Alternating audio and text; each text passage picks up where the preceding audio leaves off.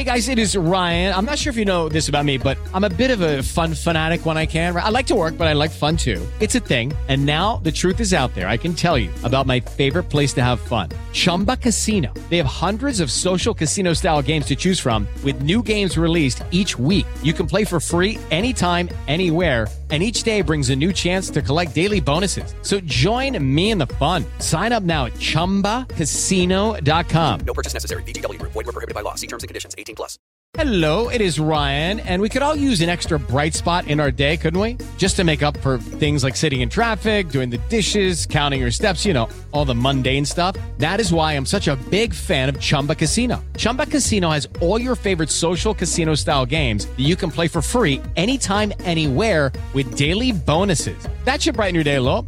Actually, a lot. So sign up now at ChumbaCasino.com. That's ChumbaCasino.com. No purchase necessary. VGW Group. Void where prohibited by law. See terms and conditions. 18+. Okay, round two.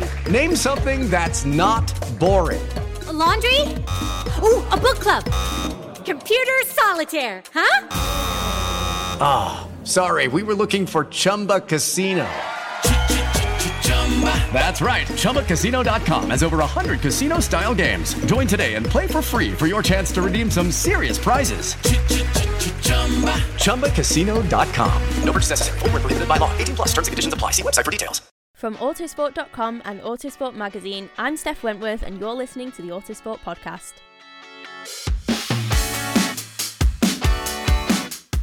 Day 2 of testing for the 2024 Formula 1 season has come to an end, and today was a very different day in comparison to yesterday. The morning session was disrupted due to a drain cover incident, but the afternoon session added on time in order to make up for that, so hopefully only minimal time and data was lost for the teams. Now, as we've mentioned before, testing times are to be taken with a pinch of salt. But in the end, it was Carlos Sainz who pitched up the fastest time of the day with a 1:21.9 on the C4 soft compound tyre.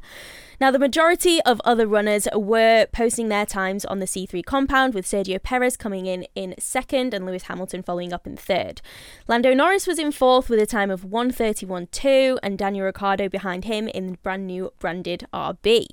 Charles Leclerc behind him with a 1:31.7, followed by Lance Stroll and Esteban Ocon. Valtteri Bottas and Oscar Piastri closed out the top 10, both on a 1:32. Logan Sargent pitched up in 11th with a 1:32.5, followed by Fernando Alonso, Zhou Guanyu, Pierre Gasly, Kevin Magnussen, Nico Hulkenberg and Yuki Tsunoda rounded out the times for today.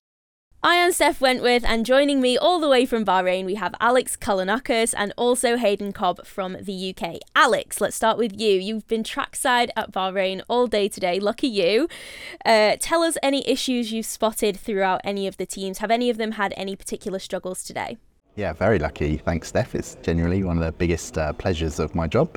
Very much getting trackside whenever I can at F1 events, and yeah, given its testing, that means we can spend an extended period of time out in the sun. It's thankfully for me and my ridiculous complexion, not too hot here in Bahrain, so not been boiling out there trackside.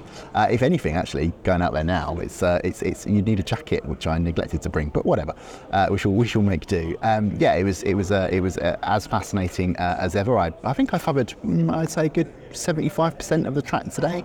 Didn't really get down to the first turns where you would have seen, if you're watching the live TV coverage or even the sort of clips that F1 are putting out, Esteban Ocon having a massive lock-up in the Alpine, pretty noticeable. Didn't really get off the brakes very quickly, and that flat spot was certainly catching, so that'll be something that Alpine will want to look into. But yeah, sort of braking was one of the things I really wanted to talk about, because when I was out there we call it the morning session for simplistic reasons, because here in Bahrain, it goes into the afternoon here as well, but obviously back in Europe, or well, particularly if you're back in Europe where you're watching, it's going to be the morning session for you. But yeah, just really interesting watching down at the turn 8 hairpin, because it's quite a steep descent down to that point. It's quite gusty, the wind's acting on the cars a fair bit.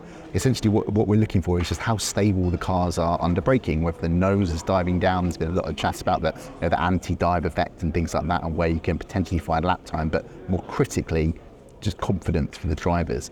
And what I thought was particularly interesting was that Aston Martin and Mercedes, and that time it was Fernando Alonso at the wheel for the Aston Martin and Lewis Hamilton at the wheel for the Mercedes, both of those cars were really bouncing a lot more than any of the others. I must admit, I didn't see the Red Bull at that point. It was sat in the garage, but the rest of the cars were pretty much stable throughout. And that, like I said, when we come back and think about the lap time, that's something that historically Lewis Hamilton, when it comes to braking, that's where if you've got the confidence in the car under braking, he can really find a lot of time. So that'll be something interesting that Mercedes in particular will want to look into. And if we stay with Mercedes for the afternoon session, obviously the morning one cut short by the drain issue, as you mentioned, Steph, went round to look at turn 13, which is that sort of not quite double apex, but double turn at the wheel. Corner that feeds onto the short straight, goes down the hill and leads onto the main straight here in Bahrain. And the Mercedes was more often than not sideways. It was really, Hamilton was really coming in, just really trying to take a wider line to give the tyres a bit of a breather, but equally he was catching the car every now and then, snapping away. The wind was very strong at that point. It caught out a number of drivers, Carlos Sainz in the Ferrari, Lando Norris in the McLaren, and Lance Stroll once he'd taken over in the Aston Martin. But the key takeaway was that the Mercedes, more often than not, was sideways. The Red Bull, and very interestingly, the RB, never seemed to have a problem there. Time after time, totally consistent with just the handling what is quite a tricky turn. That was really interesting because I then came back to the media centre during the afternoon. Obviously, the night had fallen by that point, and the Mercedes did seem to have more of a handle on that. So potentially, it's the hot conditions, which is something that historically Mercedes have had to grapple with. Well, we've covered all the negatives there, but let's not dwell too much on those. Let's think about the positives. As you mentioned, Red Bull and RB looking quite strong. Were there any other teams that you spotted that have kind of got a good handle on it, have got good balance of the car? Ferrari and Carlos Sainz were obviously putting in those very quick lap times on the C4 compound. Yeah, definitely. Obviously, they're the sort of headline takeaway with the times today. What I did think was interesting, particularly at that point at turn 13, where the wind was really strong, you can see which cars particularly suffer with things like wind sensitivity, and obviously that's quite a key consideration with the ground effects on these cars. And the slides that I talked about earlier, what was interesting was that Sainz had just started a run. Norris was was fairly deep into one, and so Sainz has got that lovely advantage of nice extra grip. Couldn't help him when it came to having to catch a massive snap of oversteer. He was really on the edge there. Honestly, he was sort of like, whoa, hang on a minute, what's happening there when the Ferrari? So, yeah, perhaps a wind sensitivity thing. It's it's something that Ferrari struggled with here in Bahrain a year ago. At various other points of the track here, but yeah, other than that, didn't seem to be having the sort of sliding issue that the Mercedes was having at that point. Fairly consistent for the Ferrari, but just not sort of Red Bull and, like I said, RB consistent. For what it's worth, the Haas was pretty regularly sideways, particularly when it came to putting the power down on the exit of that corner. But the Williams and the Alpine again looked fairly stable. But I would say that they genuinely looked slower coming through the turn. They were getting on the power a lot later, which suggests they're just not carrying as much speed as, say, the frontrunners. Well, focusing on the reigning world champions, the reigning constructors champions in Red Bull, Max Verstappen obviously started off testing yesterday for the full day, and Sergio Perez took over today, but it wasn't as clean or as straightforward a day for him, despite him finishing quite high up in the lap times. Hayden, could you explain kind of what was going on with Perez, what happened to him, Red Bull, and any technical issues and kinks that they might be experiencing?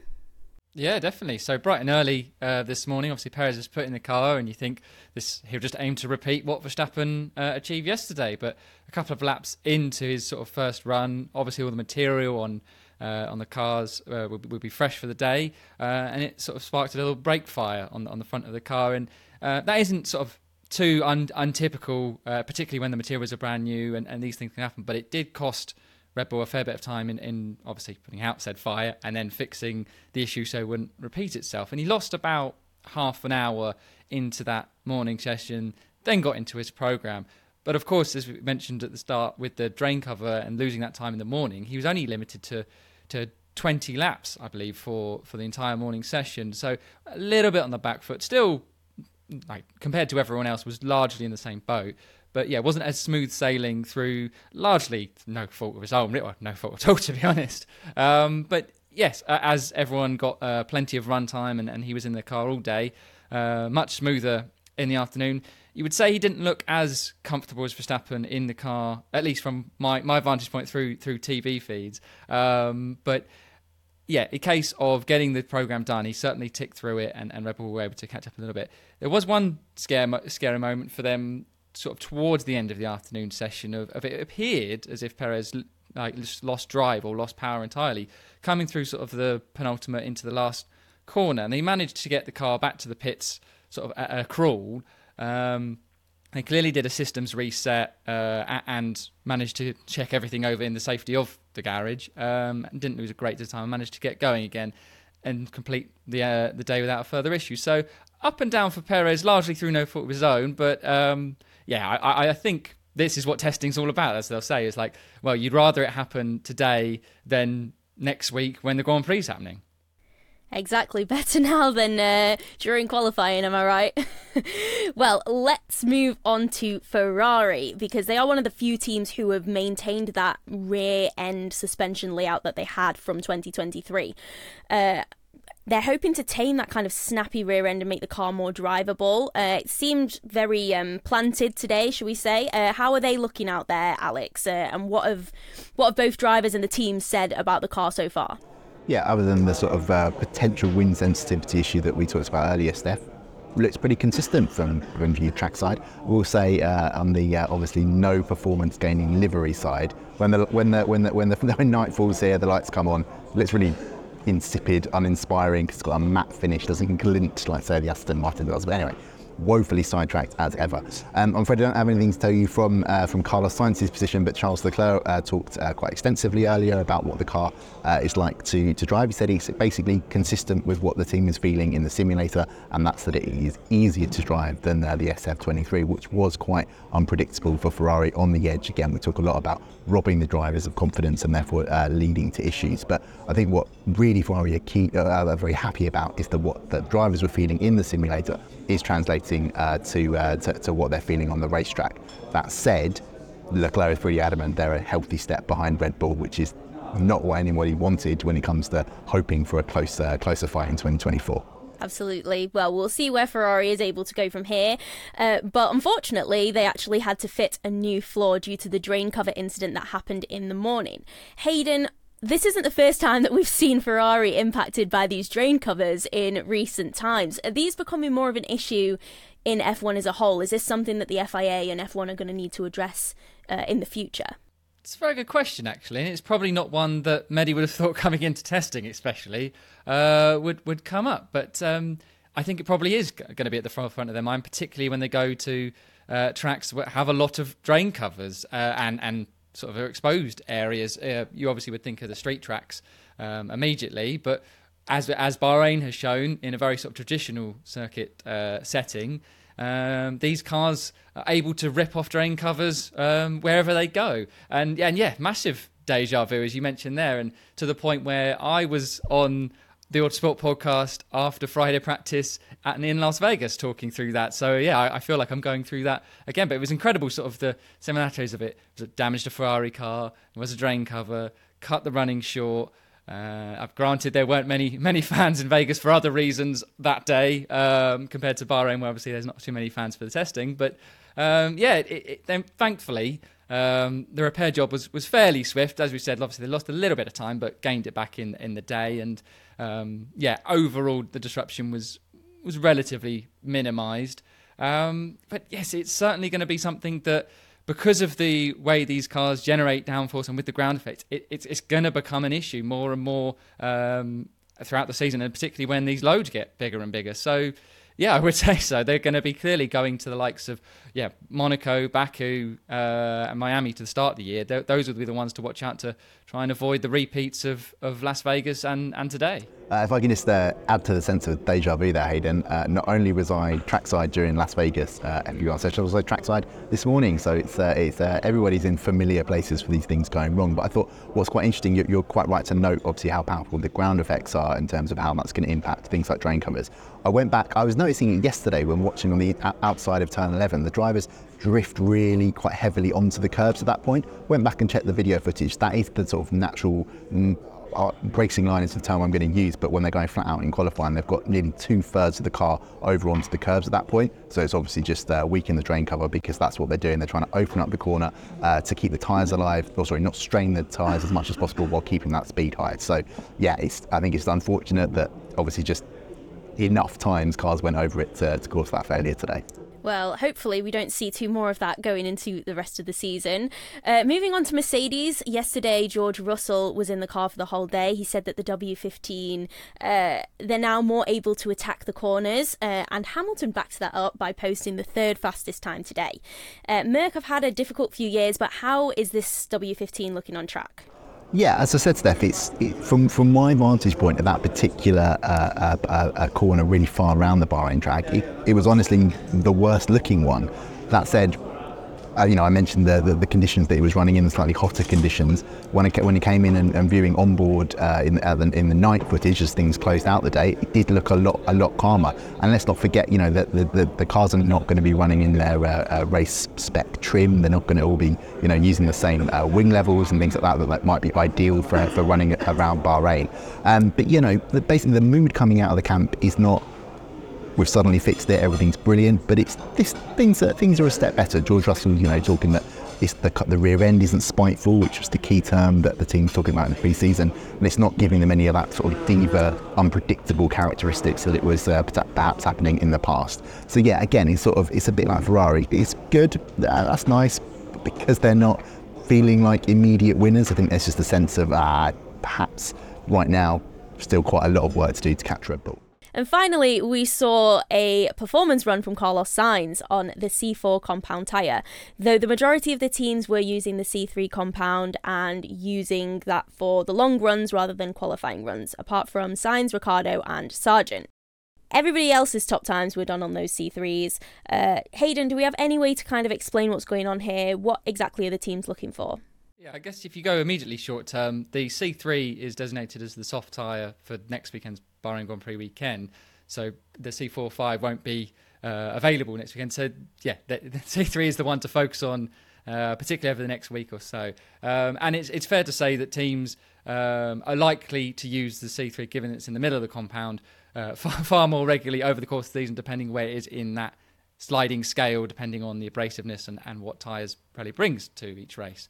And it is clear that teams have heavily loaded in their picks for the test of the allocation for tyres, to the point where McLaren and Alpine have got no C4 or C5 tyres in their allocation for the whole of testing. So you won't see either of their cars on anything softer than a C3. But others have brought a few, and the reason mostly being was we're still going to use those tyres at some point this season, so it's always good to get a feel for them, see how the car behaves on that softer compound, with a thought in mind of going to circuits of where that compound and that rubber is going to be useful. So there's a bit of split thinking between the teams, and I think that's obviously given how limited they are on track time when you divide it per driver.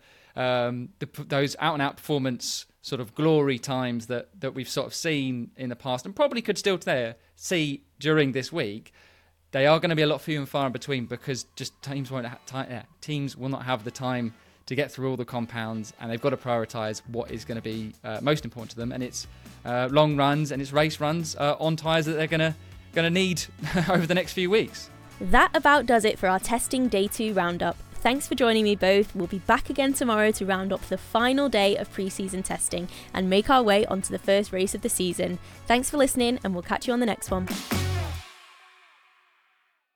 Sports Social Podcast Network. With Lucky Land Slots, you can get lucky just about anywhere. Dearly beloved, we are gathered here today to... Has anyone seen the bride and groom? Sorry, we're here. We were getting lucky in the limo and we lost track of time. No, Lucky Land Casino, with cash prizes that add up quicker than a guest registry. In that case, I pronounce you lucky. Play for free at LuckyLandSlots.com. Daily bonuses are waiting. No purchase necessary. Void where prohibited by law. 18+. Terms and conditions apply. See website for details.